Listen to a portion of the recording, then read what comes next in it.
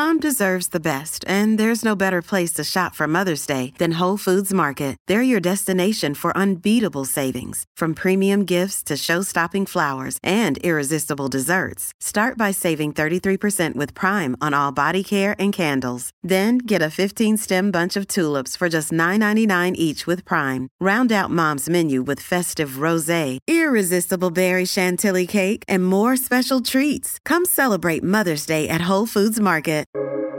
Welcome to the New Books Network. Hi, this is Laura Goldberg. I'm your host today with the Food Channel here on New Books Network. You might know me from my website, vittlesvamp.com. I'm here today with Robert Bradley, who just released Eating Peru, a gastronomic journey. Really, thank you for joining today, Robert.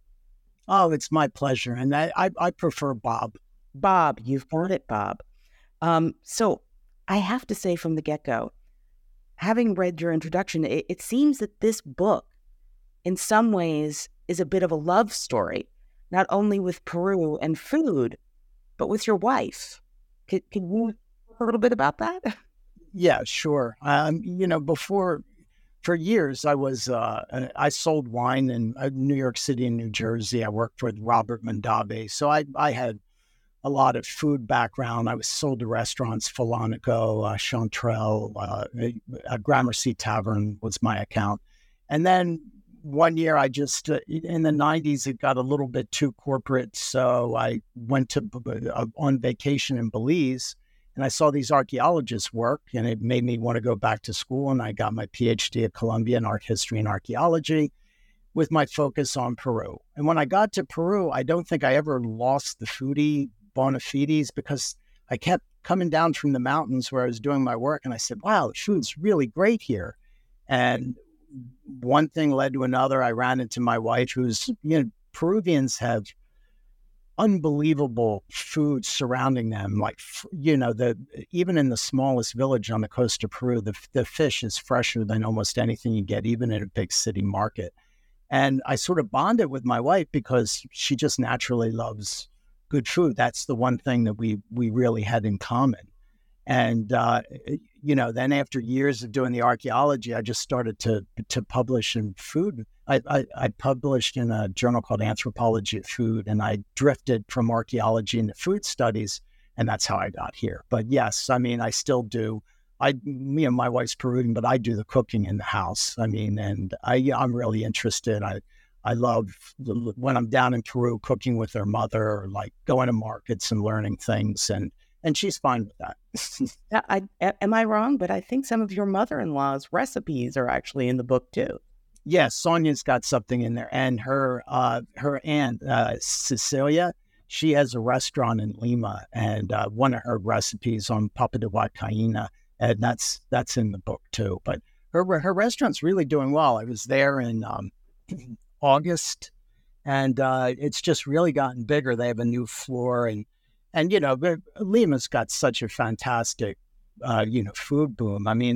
They did the top 50 restaurants in the world, and incredible. Seriously, for this, as you call it, it's an elitist. There's aspects of it that are very elitist in terms of the gastronomic boom. These are definitely Michelin star places that are getting a lot of the attention, but obviously there's a full range of of restaurants and cafes, and marvelous holes in the wall in Lima. But, I'm going to jump to something because at the end of the book, you do offer a criticism a bit of those elitist aspects of the boom. You want to share your thoughts on that and the range that you've actually seen in Lima? Sure. The thing that's really impressive about Peru is almost anywhere you go, the incredible quality. Now, there are little holes in the wall, little pensions you can go to that are not very good. But generally speaking, most are excellent. And I would say if you're going to go to some little place, make sure it's crowded because the locals are going to know what's really good and who washes the vegetables and all that stuff. But, once you find it, at the last chapter in the book, I go over a conversation between Raul Mata, who's, I think he's based in Belgium now, but he's a Peruvian who writes, he's the editor for Anthropology of Food, and he writes extensively about the Peruvian gastronomic boom, and Mirko Lauer, who's another Peruvian. And they talk about this boom and, who really benefits from it. To most of the, I'll call them Western writers, North Americans, some Europeans, they see the food boom as a very elitist, sort of neoliberal thing that doesn't really benefit the people of Peru. But Mirko Lauer pretty much shoots that to pieces by saying, yeah, there was generally an expansion in the Peruvian economy that did help out everyone.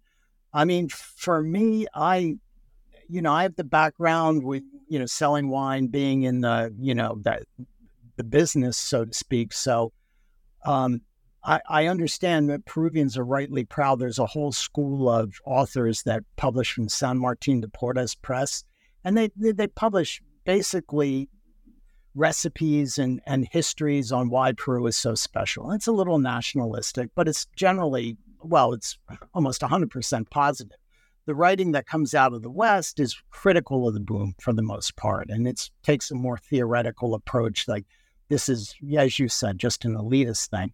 And I'd like to think I look at both. Yeah, and that's good, because there are some things that just get elitist and kind of silly, but then again, the whole opus, or the whole all these books that are published by San Martin de Porres Press, they're fantastic. And I don't think a lot of the Western writers use them enough. And I use them extensively in the book. And I'm very, very happy. I actually give a note in the acknowledgments that, in many ways, I couldn't write this book without some of their writings. I mean, they're fantastic histories of things. So, that's... You can't really give credit where credit is due. The other thing I will say is there was a poll you mentioned in the book that a poll in Peru found that 39% of Peruvians consider gastronomy to be the principal source of national pride, ahead of the ruins of Machu Picchu. It was at 36% Machu Picchu. I thought that was kind of astonishing. Yeah, and that is a really, really, really good thing. I mean, Machu Picchu is basically getting loved to death. I do study abroad of Peru pretty much every year, and generally speaking, I have to do it in the Cusco area, even though my wife's from the North Coast, and there's other places I would rather go. I've been to Machu Picchu many times, I think 8 to 10, something like that.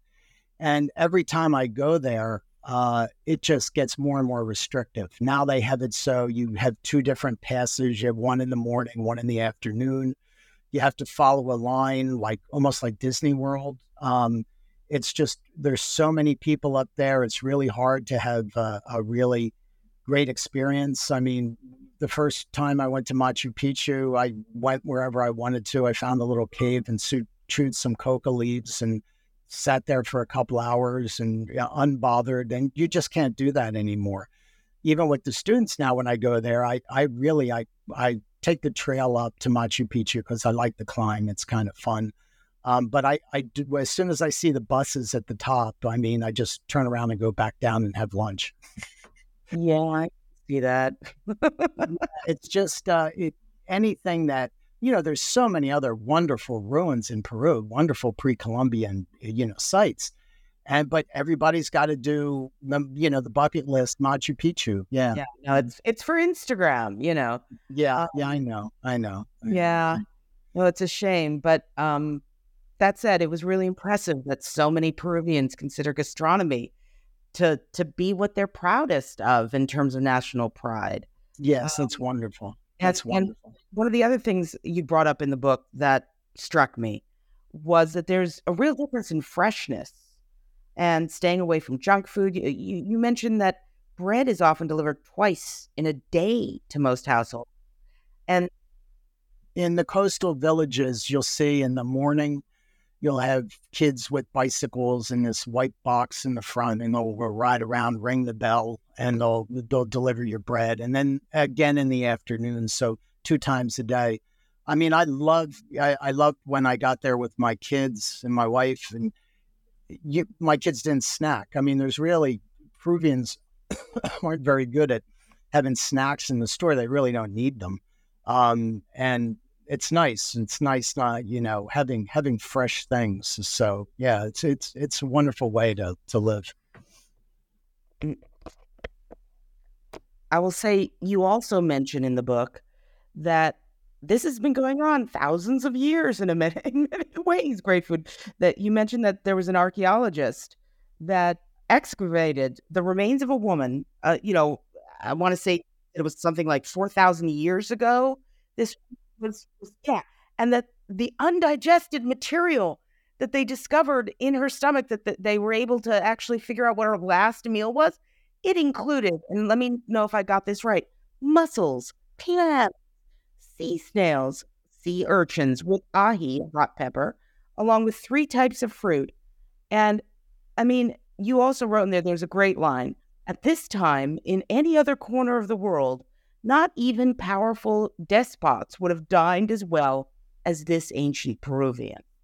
No, that's exactly correct. And that was that Junius Bird did the work there, but then Tom Dillahay, who's just a fantastic archaeologist, he did the follow-up excavation. So this was recorded quite well. I mean, this is good data from people that really know what they're doing.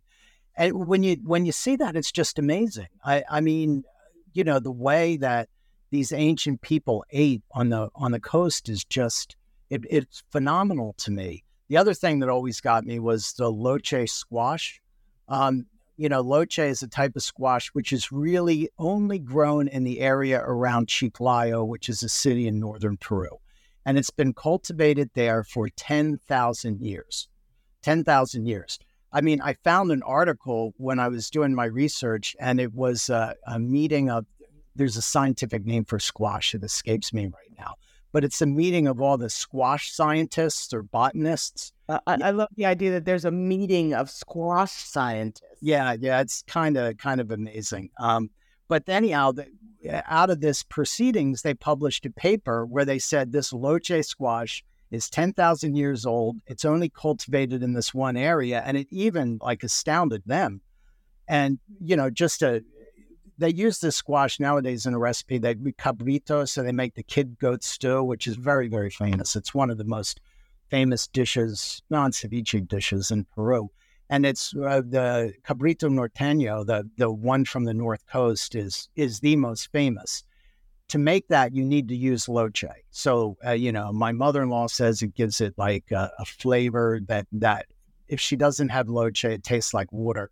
Ricardo Sulim Wang, who's Tushan, Chinese Peruvian descent, he says it gives tropical fruit flavors to the cabrito, but, they wouldn't cook without it. So one year we stayed in Trujillo, which is a city that's 3 hours south of Chiclayo, and they don't grow it there. So my mother-in-law, when she would come down from Chiclayo by bus, the 3-hour trip, she would carry a loche with her. She just couldn't. Like a woman with her own squash. Yeah. I mean, and that's how serious they take that. I mean, it's, and when you think, it was literally almost the hunter-gatherers that got there that were cultivating this thing. So it's really one of the first things, cultivated. It's amazing. It just, yeah. So as far as the freshness of things, the enduring, things that they use in dishes, it's amazing. There's a reason why Peru is such a celebrated, food destination. Well, you brought up earlier how incredibly fresh the fish is there. And obviously the dish that I think at least most Americans know really well is ceviche. I was hoping you could talk a little bit about that. I mean, a number of us have tried it. I've tried it, but what do you think most people don't know about it? And I mean, obviously there are nuances based on different areas in Peru, but I would love to get the full ceviche download from you. Yeah. I mean, sure, I'll talk about that all day. Peru spoiled me with fish. I mean, it really did. I could go into the most expensive market in New York City, and the freshness isn't anywhere close to what it would be in a village.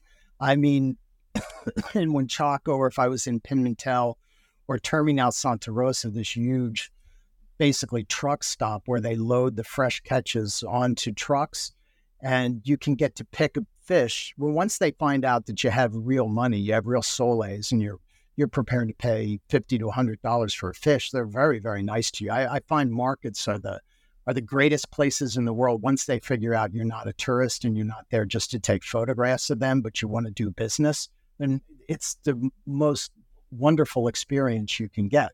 But all these fish, the easiest thing that I do is I always go up and smell them.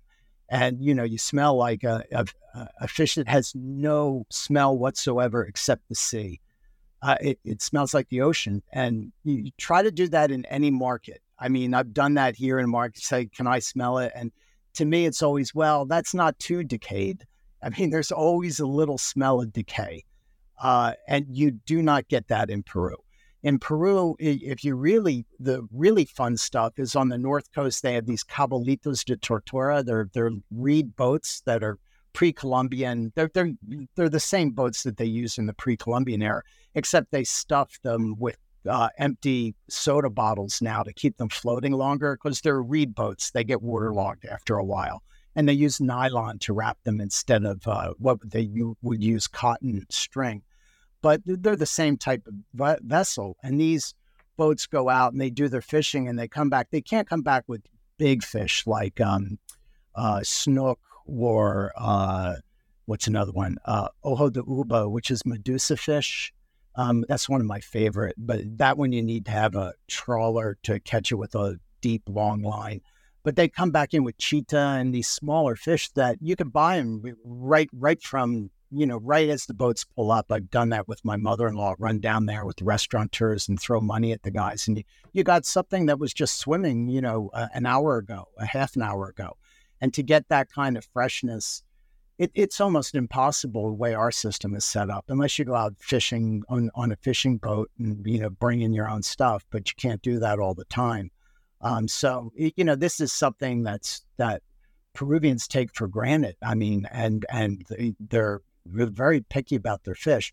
On the North Coast, too, any celebrations, it's typically they'll have sudado, like a fish stew, or ceviche is always like the first course. And, that's basically it. You're dealing with some of the, fish that was swimming in the ocean, and it's on your plate. And that's the reason that Peruvian ceviche is the best in the world. I mean, when I'm in restaurants, I ate in a Peruvian restaurant here a couple of nights ago. And to me, that's sort of the kiss of death, because it'll never be as good. It'll never be as good. Well, one thing that they do, and you probably noticed this, where, in any Peruvian restaurant you go, and they use ají amarillo. Ají amarillo is capsicum bacatum. I think it's a type of pepper that they only have in Peru. I mean, I've grown some in my backyard. I brought seeds back, but generally speaking, and it's not yellow, it's actually orange, which makes it kind of weird. It's not a hot pepper, but it's very flavorful. And you buy the paste here. You can buy the paste in most, you buy it online, Amazon will have it. And every time I go in a Peruvian restaurant here, there's too much ají amarillo paste in the ceviche. And I'm sure they do that to hide some of the flavors that are, not that good. And it just, every time I see a plate of ceviche and I could see it's kind of orangey, it's got that ají amarillo in it, I'm just like, okay, well, it's sad because, well, I don't know what else you can do. I mean, especially here in McAllen, I should say you're in Oklahoma, am I correct? No, I'm in Texas. I'm about an hour and 15 minutes from South Padre Island. So you do get good fish come in there. But again, it's got to go through this whole chain. By the time it gets to even a high-end supermarket here or a high-end fish vendor, I mean, it's already been hanging out for a day or two, So yeah, no, it's challenging. I mean, I will say I live in New York, and Lord knows there the places here that FedEx in fish, which I find amazing, from Japan. And I do have a restaurant near me. I'm lucky enough where I know if they've got Vinny's fresh Montauk bass on the menu. It was swimming earlier that day. But that's a rarity. It really is. Yeah. Well, it's not in Peru. Laura, you'll love it there. Get there, you just be, wow, this is really amazing. I don't want to, and especially once you develop a rapport with some fishmongers, generally speaking, the markets, a lot of women, are the sell the fish, and once they know you're coming there every day to buy what they have, they're really nice. I mean, I get most flattered when I go into a market. I remember, a few years ago when Chaco, I went into the market and there were some of these, people from Lima. You could tell they were, upper class people on vacation in Trujillo. And the woman in the market, like she took my order first. She actually, addressed me before them. And they said to her, why are you talking to this gringo? And gringo has no negative connotation in Peru. It just means foreigner. So they said, why are you talking to this gringo before us? And she's there. Well, he's here every day buying fish. And I was like, yes, I am. Thank you. Well, I've got to say, you're telling me that I should go to Peru and I'll have a great time. Your first chapter, you basically lay out a food historian, foodie's dream tour of Lima and then one of Cusco. So were you actually thinking about somebody following in your footsteps when you put that together? Yeah. I mean, I want to have people, go to the right places first. I mean, you can have a bad experience in you can have a bad experience anywhere. Yeah. I mean, so you can, and then people, I understand, they're going down to the global south. They're going to a place where they might not know the food that well, and they'd be a little defensive. But I don't want them to stick to the tourist places or God help us, just, go have Peruvian or, McDonald's or something, because there are McDonald's all over Peru. There's a lot of places everywhere. Yeah. No, that's for sure. But I mean, but right next to McDonald's or right down the street, you'll have La Lucha, which is a Peruvian sandwich place. The best turkey I've ever had in my life is in Peru. I literally don't like Thanksgiving. I know it's coming up because there's so much bad turkey that we have here. Dry, very dry. Yeah, it is. And my father-in-law would pay. He would have no problem paying. And he's not a wealthy man, but he would pay 100 soles. He would pay like $30 for a turkey there. And, it is about as free range as you can get. And, they just cook. They're very precise. He'll send the turkey down to a local bakery so that they use their ovens. They're really, really just obsessive with the turkey. So much so, and that's Trujillo in this northern city. La Lucha is a sandwich shop that's, there's a number of them in Lima and a few other cities, and it's fantastic. They're turkey sandwich with salsa criolla, which is red onions, hot pepper, and lime juice. That's the garnish on top of this fresh turkey sandwich with fresh made bread. It's an incredible sandwich.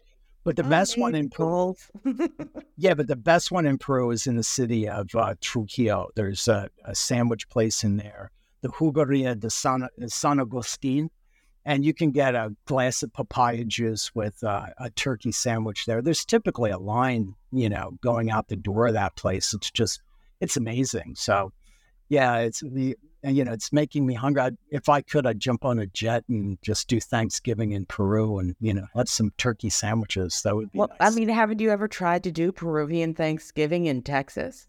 Yeah, what I do is I have a charcoal grill, and a rotisserie. And what I'll do is I'll do a rotisserie, turkey. I can't do a real big one, but I could do a smaller one. And I'll typically just marinate it with some soy and some lime and some olive oil for, if I can, 3-4 days, and then put it on the rotisserie. And that's really good. I don't make my own fresh bread, but maybe someday I will.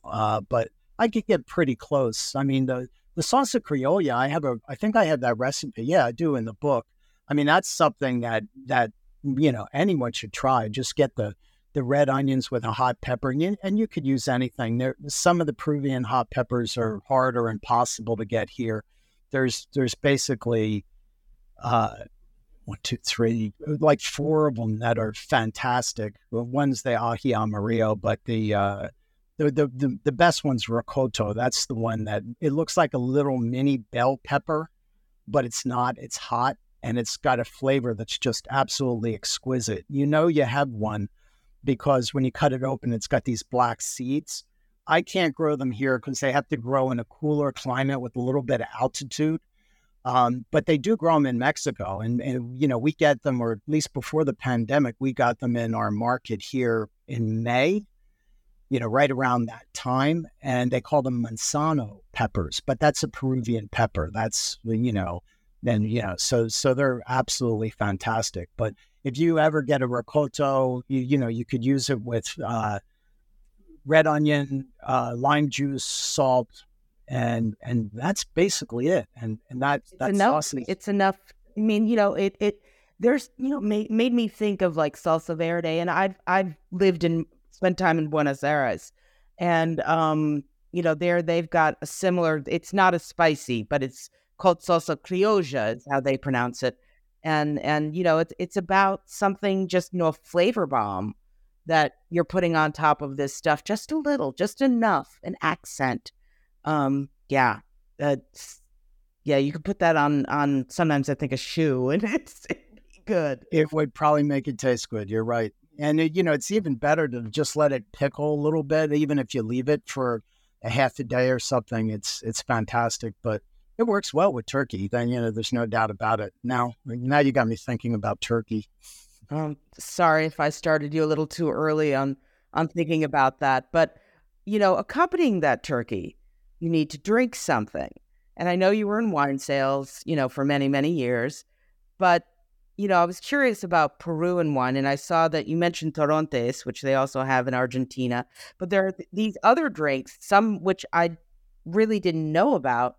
I've heard of chicha, which is a maize beer, but this other one, guarapo, which is a sugarcane beer. And then, of course, there's pisco. I was hoping you could sort of, go through these different drinks that are so incredibly, specific, and that people really need to explore and taste and, guzzle down. Yeah, this one, God, this one would not only take all day, it would take all week. It's really, really fantastic. Chicha, Peruvian corn beer has been made for millennia. The Inca had basically Vestal virgins, the chosen women, that made it. On the coast, the tradition's very ancient. You have this ancient seafarer who comes in on the North Coast, and he has his own brewer. Actually, we have a name of his brewer. That's amazing. You've got, this guy's famous. He's a brewer. That's what he does. He takes care of the drinks for the king. But he comes in, and there's different styles of chicha. On the North Coast, they have chicha, which is aged. It is, fermented for long durations. In the Highlands, it's not. They sort of ferment it for a little bit. It gets some alcohol in it. It might have like 3%, and then they drink tons of it.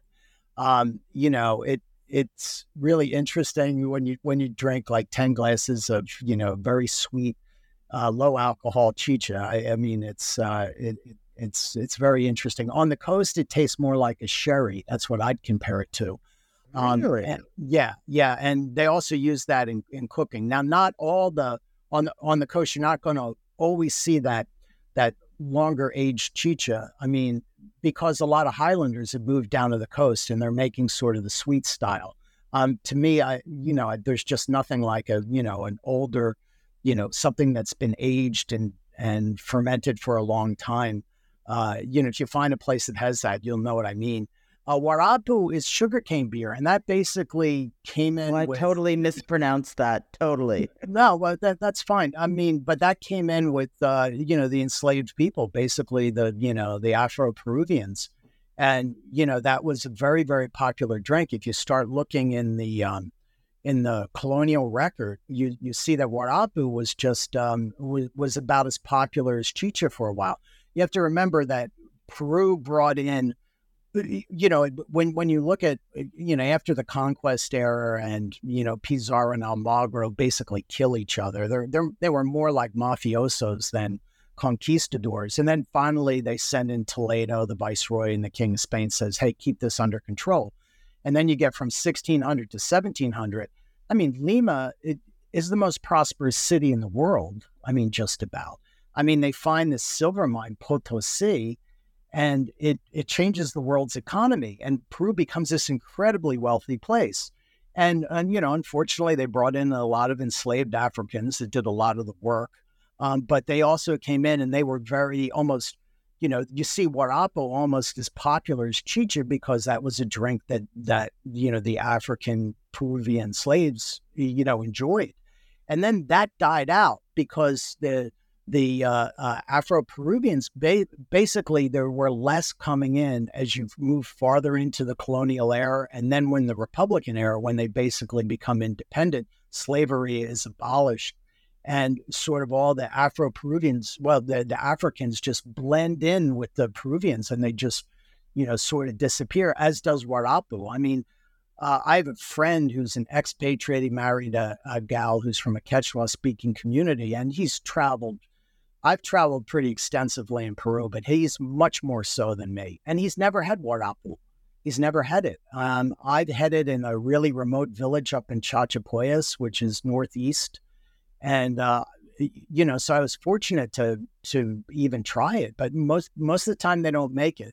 If they're actually using a trapiche, this crushing thing where you put a horse on it and it walks in circles and it crushes the sugar cane, what they actually do with the juice, they don't make guarapo, they make aguardiente. So they make, basically sugarcane white lightning. I mean, so they're basically making that. But guarapo is pretty much of a dead tradition.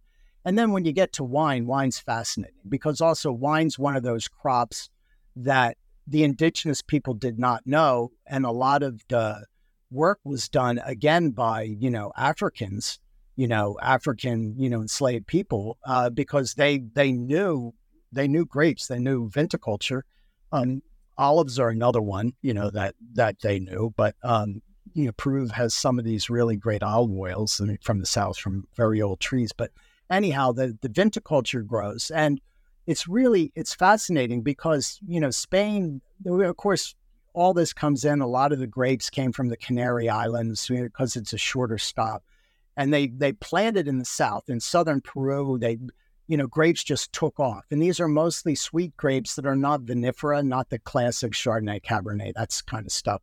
They're like Negro Criolla and Torrontés and Muscatel. There's a number of these. There's one, Italia, which is really hard to identify what exactly that grape is. There's some really good things written on this on New Worlder. Nick Gill had a nice article recently about viticulture in Peru. But anyhow, all these grapes get planted, and Spain doesn't like that, because the Spanish could collect revenue on selling, their wines to, the colonies. And all of a sudden, Peru's like this powerhouse, making all these wines. And, a lot of it was underground too, because there were restrictions put on when this Viceroy Toledo comes in the 1570s. He basically puts no more planting of grapes, no more planting of grapevines. Of course, that was probably not listened to very well. And then they also developed this pisco, and pisco is a fantastic drink. I mean, the first distillation of it is right at the end of the 16th century. So you're talking 1570s or 80s, something like that. And that's incredibly early for a distilled spirit, especially when you consider it's a colony of Spain. So, what they do is they make pisco from wine. It's made from wine. So pisco is not grappa. I mean, number of other drinks. The most famous is grappa. Grappa is made from the byproducts of fermentation. So after they crush the grapes and everything else, you have this stems and seeds and gunk. It's the leftovers. It's like, what do we do with the leftovers? What do we do with the leftovers? You got it. And pisco is not that. They use wine to make pisco. It takes about 3 bottles. You can make 3 bottles of wine for every bottle of Pisco. So 3 bottles of wine go into 1 bottle of Pisco, unless it's a Mosto Verde. And if it says Mosto Verde on the label, that's very special because it takes 5 bottles of wine, because what they're doing is they're distilling wine that has not fully fermented. So it's only got about half the alcohol in it. So it's a sweeter wine. And that's why Mosto Verde is a big deal. And then in Peru for Piscos, they also have to be distilled to proof. So when you make when you make Pisco, if it's going to be, 40% or 80 proof, you have to distill it to that number. You can't add water. You can't go past it and add water. That's illegal. That's illegal. You can't do that. I mean, you could do that in Chile, which is the reason like the Peruvians get mad Chile uses the term Pisco, because it's a very different thing. I mean, almost even the larger production places in Peru are still artisanal compared to Chile. So it's probably seems a little sacrilege at the end of the day. That's a really heated argument. So you have to distill. And the other thing in Peru is that you cannot age Pisco in oak, in any type of wood. And there's a good reason for that, because the grapes are so sweet. You don't have to do that. For instance, if you're drinking cognac or Armagnac, it's made from Uni Blanc, French Colombard. It's a grape that has a little bit of bitterness to it.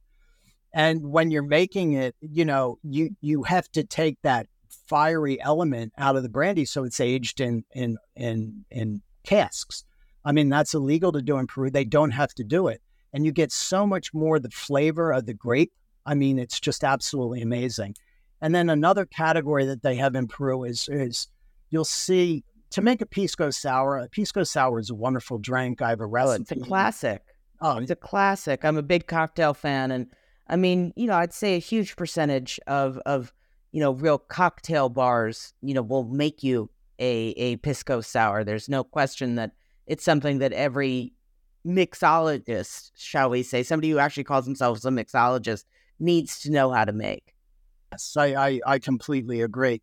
And, the thing, though, with when you're making a Pisco Sour, the most planted grape for Pisco in Peru is Quebranta, and that's a non-aromatic grape. So they separate these aromatic grapes, which they'll put on the label. It's an aromatic grape.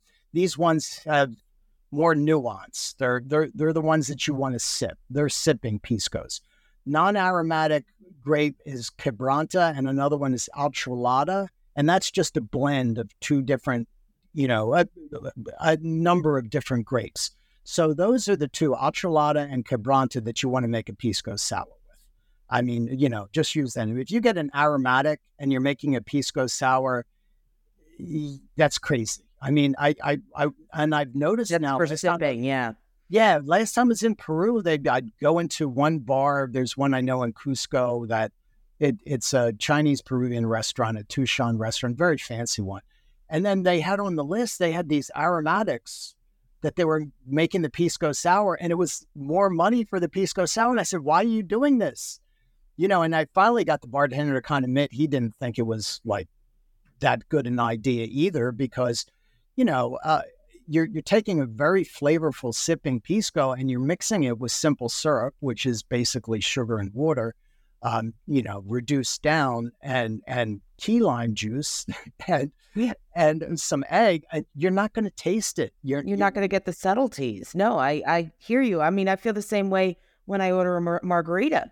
Yeah. Why use a really fabulous sipping tequila when you're going to be then throwing in simple syrup and lime juice? You're not going to get all the nuances. No, I completely agree. And I think the Peruvians got that from the Mexicans. I really do. I think somebody went to a high-end Mexican restaurant, and said, wow, wait a minute, look, they're using these, more expensive Piscos and getting a better price for it. But I hope that tradition, right? It's not tradition. I hope that fad just sort of goes away pretty quickly, because you just use Quebranta. Quebranta's fine. It's just do it right. There's a reason that's how it's been done. But you just mentioned that this was in a Chinese Peruvian restaurant, and you talk in the book a good deal about the Chinese Peruvians, but also the Japanese in Peru. And, I've heard a lot about Nikkei cuisine, and I was hoping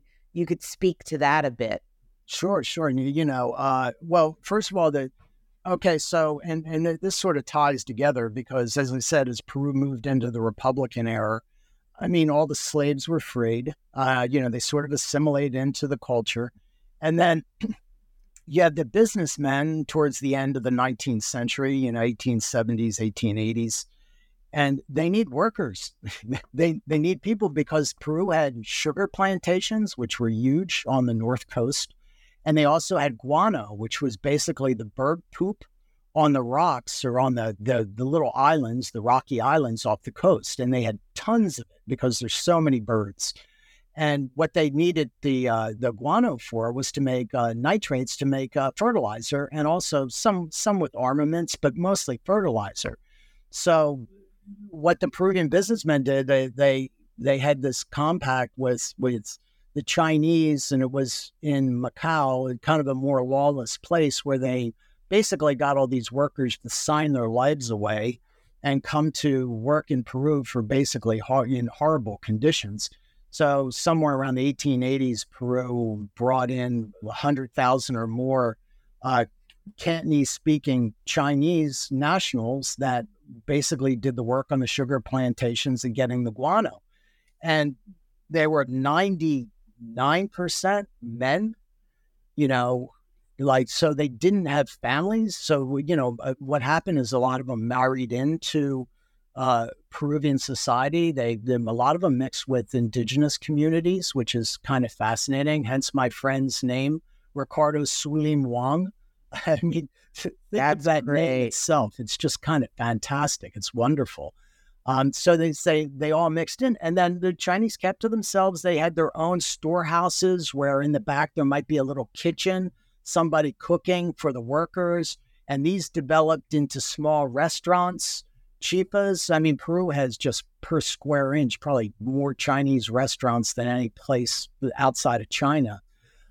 So that these chifas, and nobody knows where the term chifa came from. They think it's chifan, like eating rice, but that's Mandarin, but it's kind of similar in Cantonese. So, all the research I did, they think it's a bastardization of eat rice.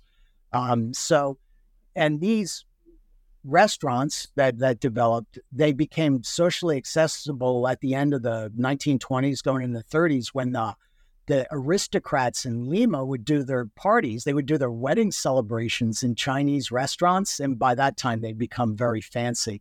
In the book, I give the names and sort of the dates on the first ones that became the high society places. It started out with the rich bohemians would go to them first, and then the whole high society. And nowadays, Chinese restaurants, tushen is the term for Chinese Peruvians. It's just, they're phenomenal. There's some places, that friend of mine told me that there's a place in Lima's Chinatown which has the best mooncakes outside of China. So, it's really serious stuff. The Japanese come in later. They come in at the beginning of the 20th century, so 1910, 1920, something like that. And they come in, sort of get some of this work on the sugar plantations, but the Japanese didn't stick with that. I think they found those conditions pretty horrible, and they started to get into textile work, and they also assimilated more. They seem to have a quicker path to prosperity than the Chinese communities did. Of course, there was a huge blip in the during World War II, where the Chinese were kind of persecuted in Peru, as they were. The Japanese were persecuted in Peru as they were in many other places, because they were on the other side of, they were on the Axis side of World War II. But after that, then, the Chinese Peruvian communities really thrived. It sort of epitomizes itself in Fujimura. Here's a guy who, when he was going to go to jail, he said he was born in Japan, and when he was a president, he said he was born in Peru. I don't know what the full story is on it, but you had an elite Japanese or Nikkei, individual became president of Peru. And also, there's a couple of really interesting, migrations. Nobu Matsuhisa, the Nobu sushi places. I mean, he came to Peru in what was it, like the 1970s? And he sort of that's when he really honed his craft was in Peru with all the great seafood. And of course he goes on and he builds a worldwide empire. But a lot of if you go to his sushi restaurants, they have this like Nikkei, this Japanese Peruvian touch to them. I mean, one of the top 50 restaurants is Maido in Lima. And, there you can get, fantastic Japanese, Peruvian food. I mean, generally speaking, the ceviches will be fantastic in a Nikkei restaurant, but you'll also see, the sushi cuts are just going to be phenomenal. You see this type of ceviche that's on most menus in really good cevicherias throughout Peru. It's called tiradito, and it's basically thin cut slices, almost sashimi type slices of fish that's used with the lime juice and the hot pepper to make, and the onion to make a ceviche. Although generally it's a very light touch on all those things, and there might be something else added in there, maybe some ponzu sauce, something like that. But yes, so that's been, in the book. What's really interesting is, for instance, the some of the Nikkei chefs will say that the eating of raw fish was something they brought to Peru. That's not exactly correct. I mean, when I did some of the research on it, the Limeños, when they made ceviche in the 19th century, they would tend to marinate the fish, and it was bitter oranges back then. There used to be lots and lots of bitter orange juice. They would marinate it in bitter orange for hours. Today, making ceviche is just a little splash, mix it up, and then you serve it right away. If you marinate it for hours, it's going to overcook the fish, let's put it that way. So the Japanese chefs brought in that tradition of just splashing it with some sort of citrus juice and then serving it. In Lima, on the North Coast, and a lot of these small communities, they've been eating raw fish forever. I mean, when it's that fresh, you don't do anything. Valderrama, I think, was he's the author. Yeah, he wrote about, they call it lunch on the oar. So the fishermen having, like cutting up a fish and eating it while they're floating in their reed boat out in the ocean. I watch my wife. My wife will, like almost any fish, she just doesn't want me to cook it. She'll, and I know her family, I've seen so many times, the fish is so fresh. They're just so used.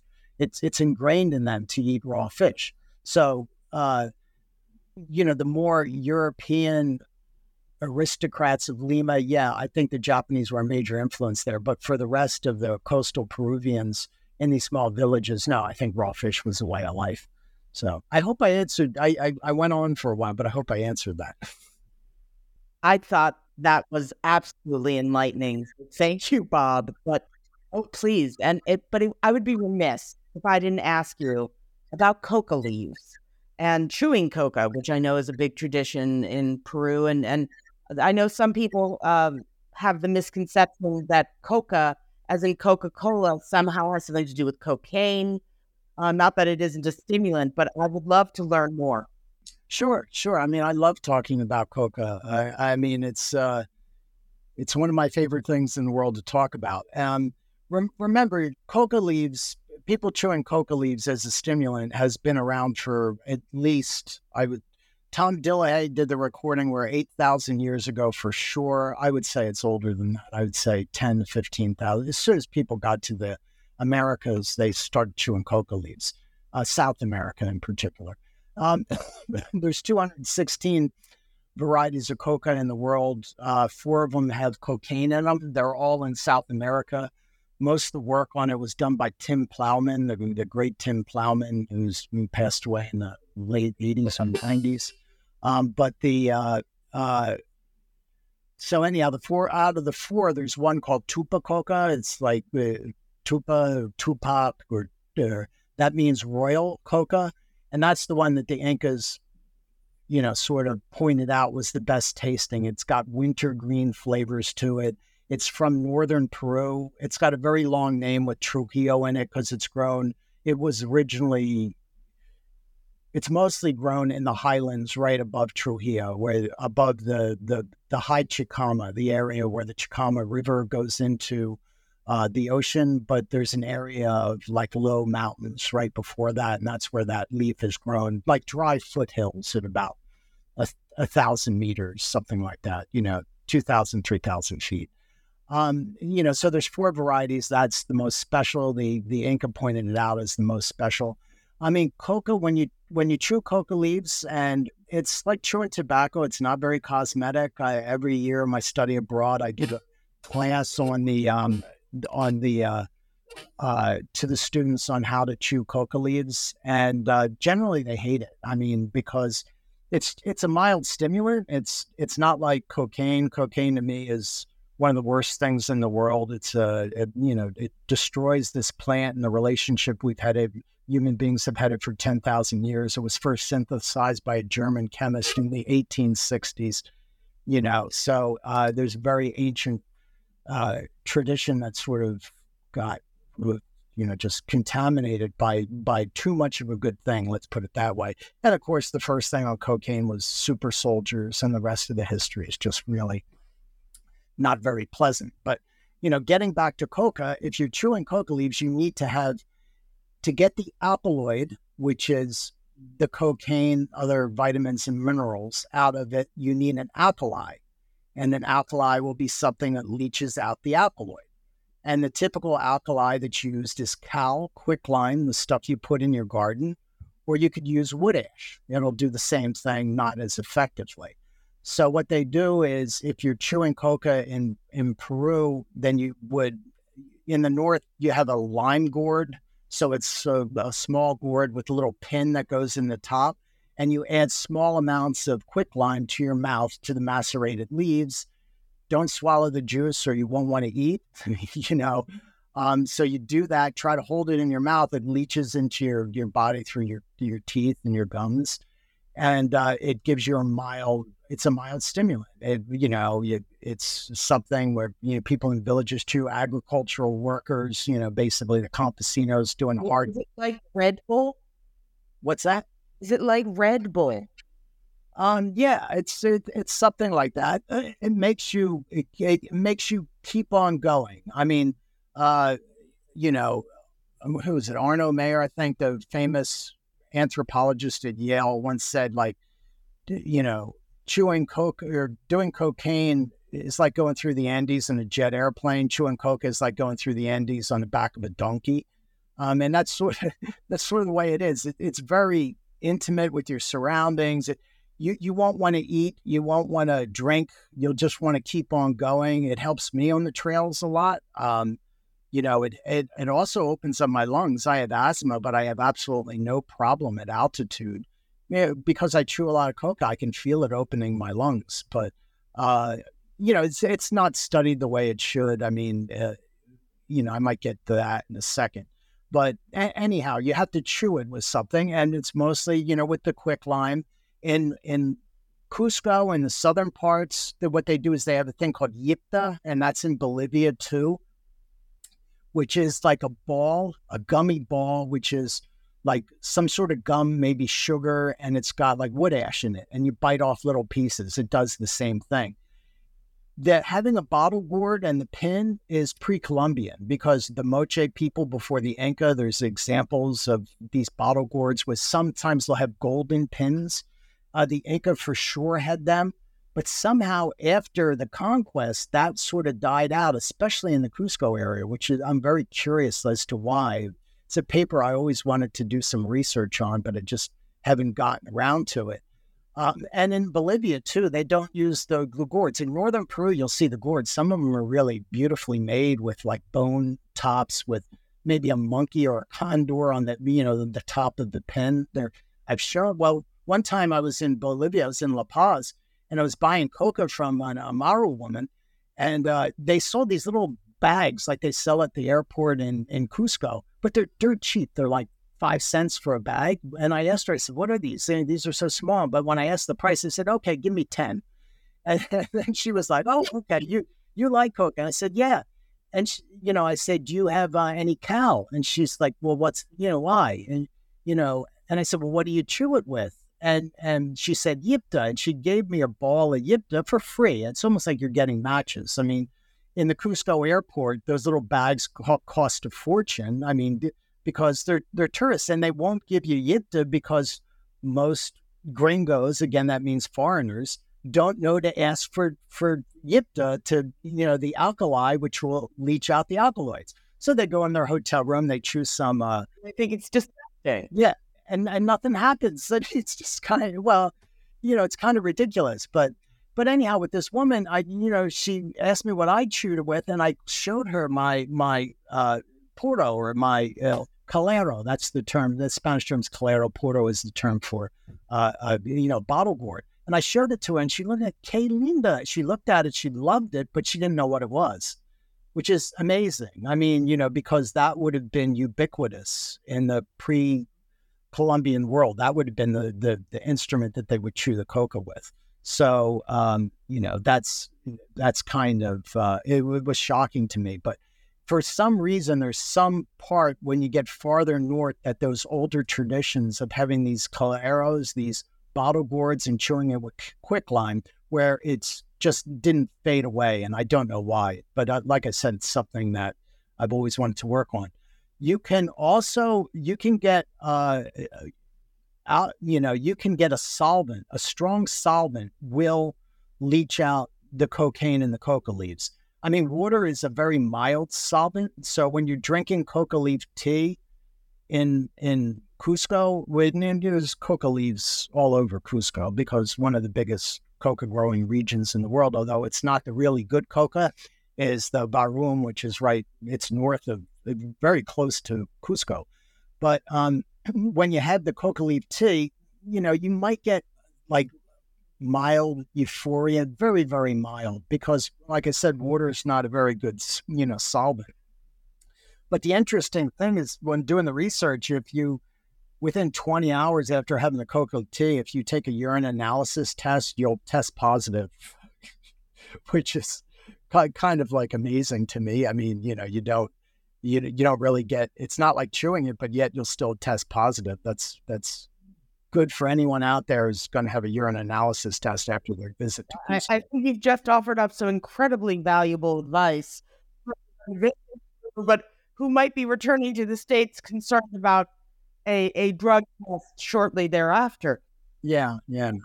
Well, the other interesting thing about that is if you take the coca leaves and you put them into pisco, which was part of a Nuevo Andean tradition, this food tradition that started at the beginning of this millennium, of this century. If you put them in, then you put it in for about a week, it will do the same. Alcohol is a more powerful solvent, so it will leach out trace amounts of cocaine and the nutrients. And that's the foundation for a coca sour. And a coca sour, to me, is just one of the most fantastic drinks. I mean, Museo del Pisco in Cusco and also in Lima, they make a really great one. I always wanted to do a coca sour with Quebranta Pisco and use the Coco Trujillo from the north, the one that the Incas said was special. That I've never had one.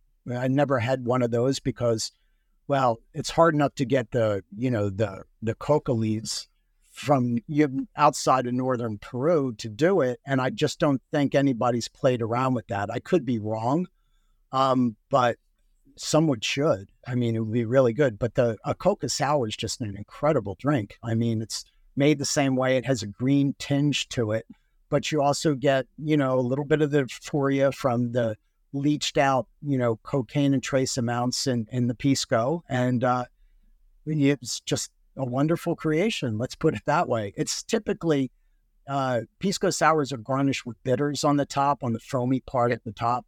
A coca sour should have a coca leaf on it. So it's a fantastic drink. I think there's a huge future in coca sours. Well, let's see if we can find some mixologist who's going to somehow bring that to the States.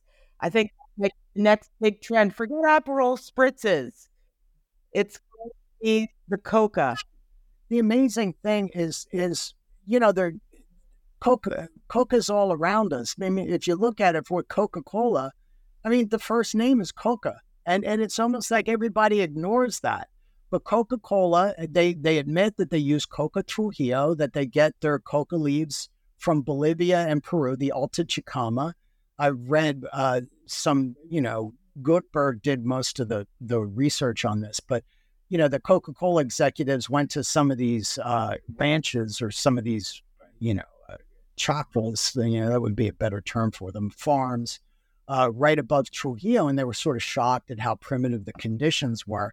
But that's where they source their coca leaves, and they use the most aromatic, that Coca Trujillo, the Tupa Coca, to flavor Coca-Cola.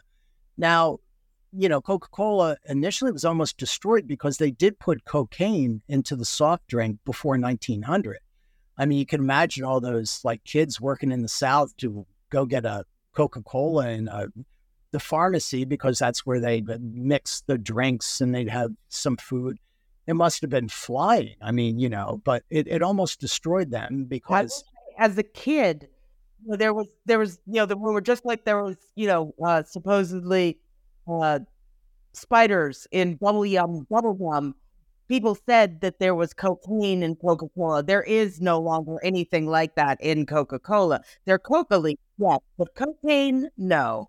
No, yeah, like I said, it almost destroyed them. So then they moved away from it. But then Coca-Cola basically pushed for this UN ban where coca leaves now are considered, same thing as heroin almost, which is crazy. I mean, it's just crazy. Coca leaves, they should be in, they have coca candies in Peru. I mean, and you could chew coca leaves in the Andean countries. There's no illegality to that. You only run into trouble if you take a whole bunch of leaves and you use chemicals like sulfuric acid and kerosene, and you make, the pasta, you make a paste, which is what they synthesize into cocaine. As soon as you make the paste, you break the law, and you could go to prison for the rest of your life. I'll try not to do that when I visit Peru, but there's no question after this conversation, I need to get a plane ticket because I got to tell you, just doing the turkey and the ceviche alone, you got me. But when you started talking about that sugarcane beer, I mean, I'm all in. So thank you, Bob. No, you're welcome. I mean, like I said, it's my pleasure. I just tend to run on about these things and keep going. But it's you're joyful, and the information in the book, the information in this conversation alone has been really fascinating. So thank you, Bob Bradley. His book is Eating Peru: A Gastronomic Journey. Thanks for joining today. Oh, you're welcome, Laura. I was saying, again, it was my pleasure.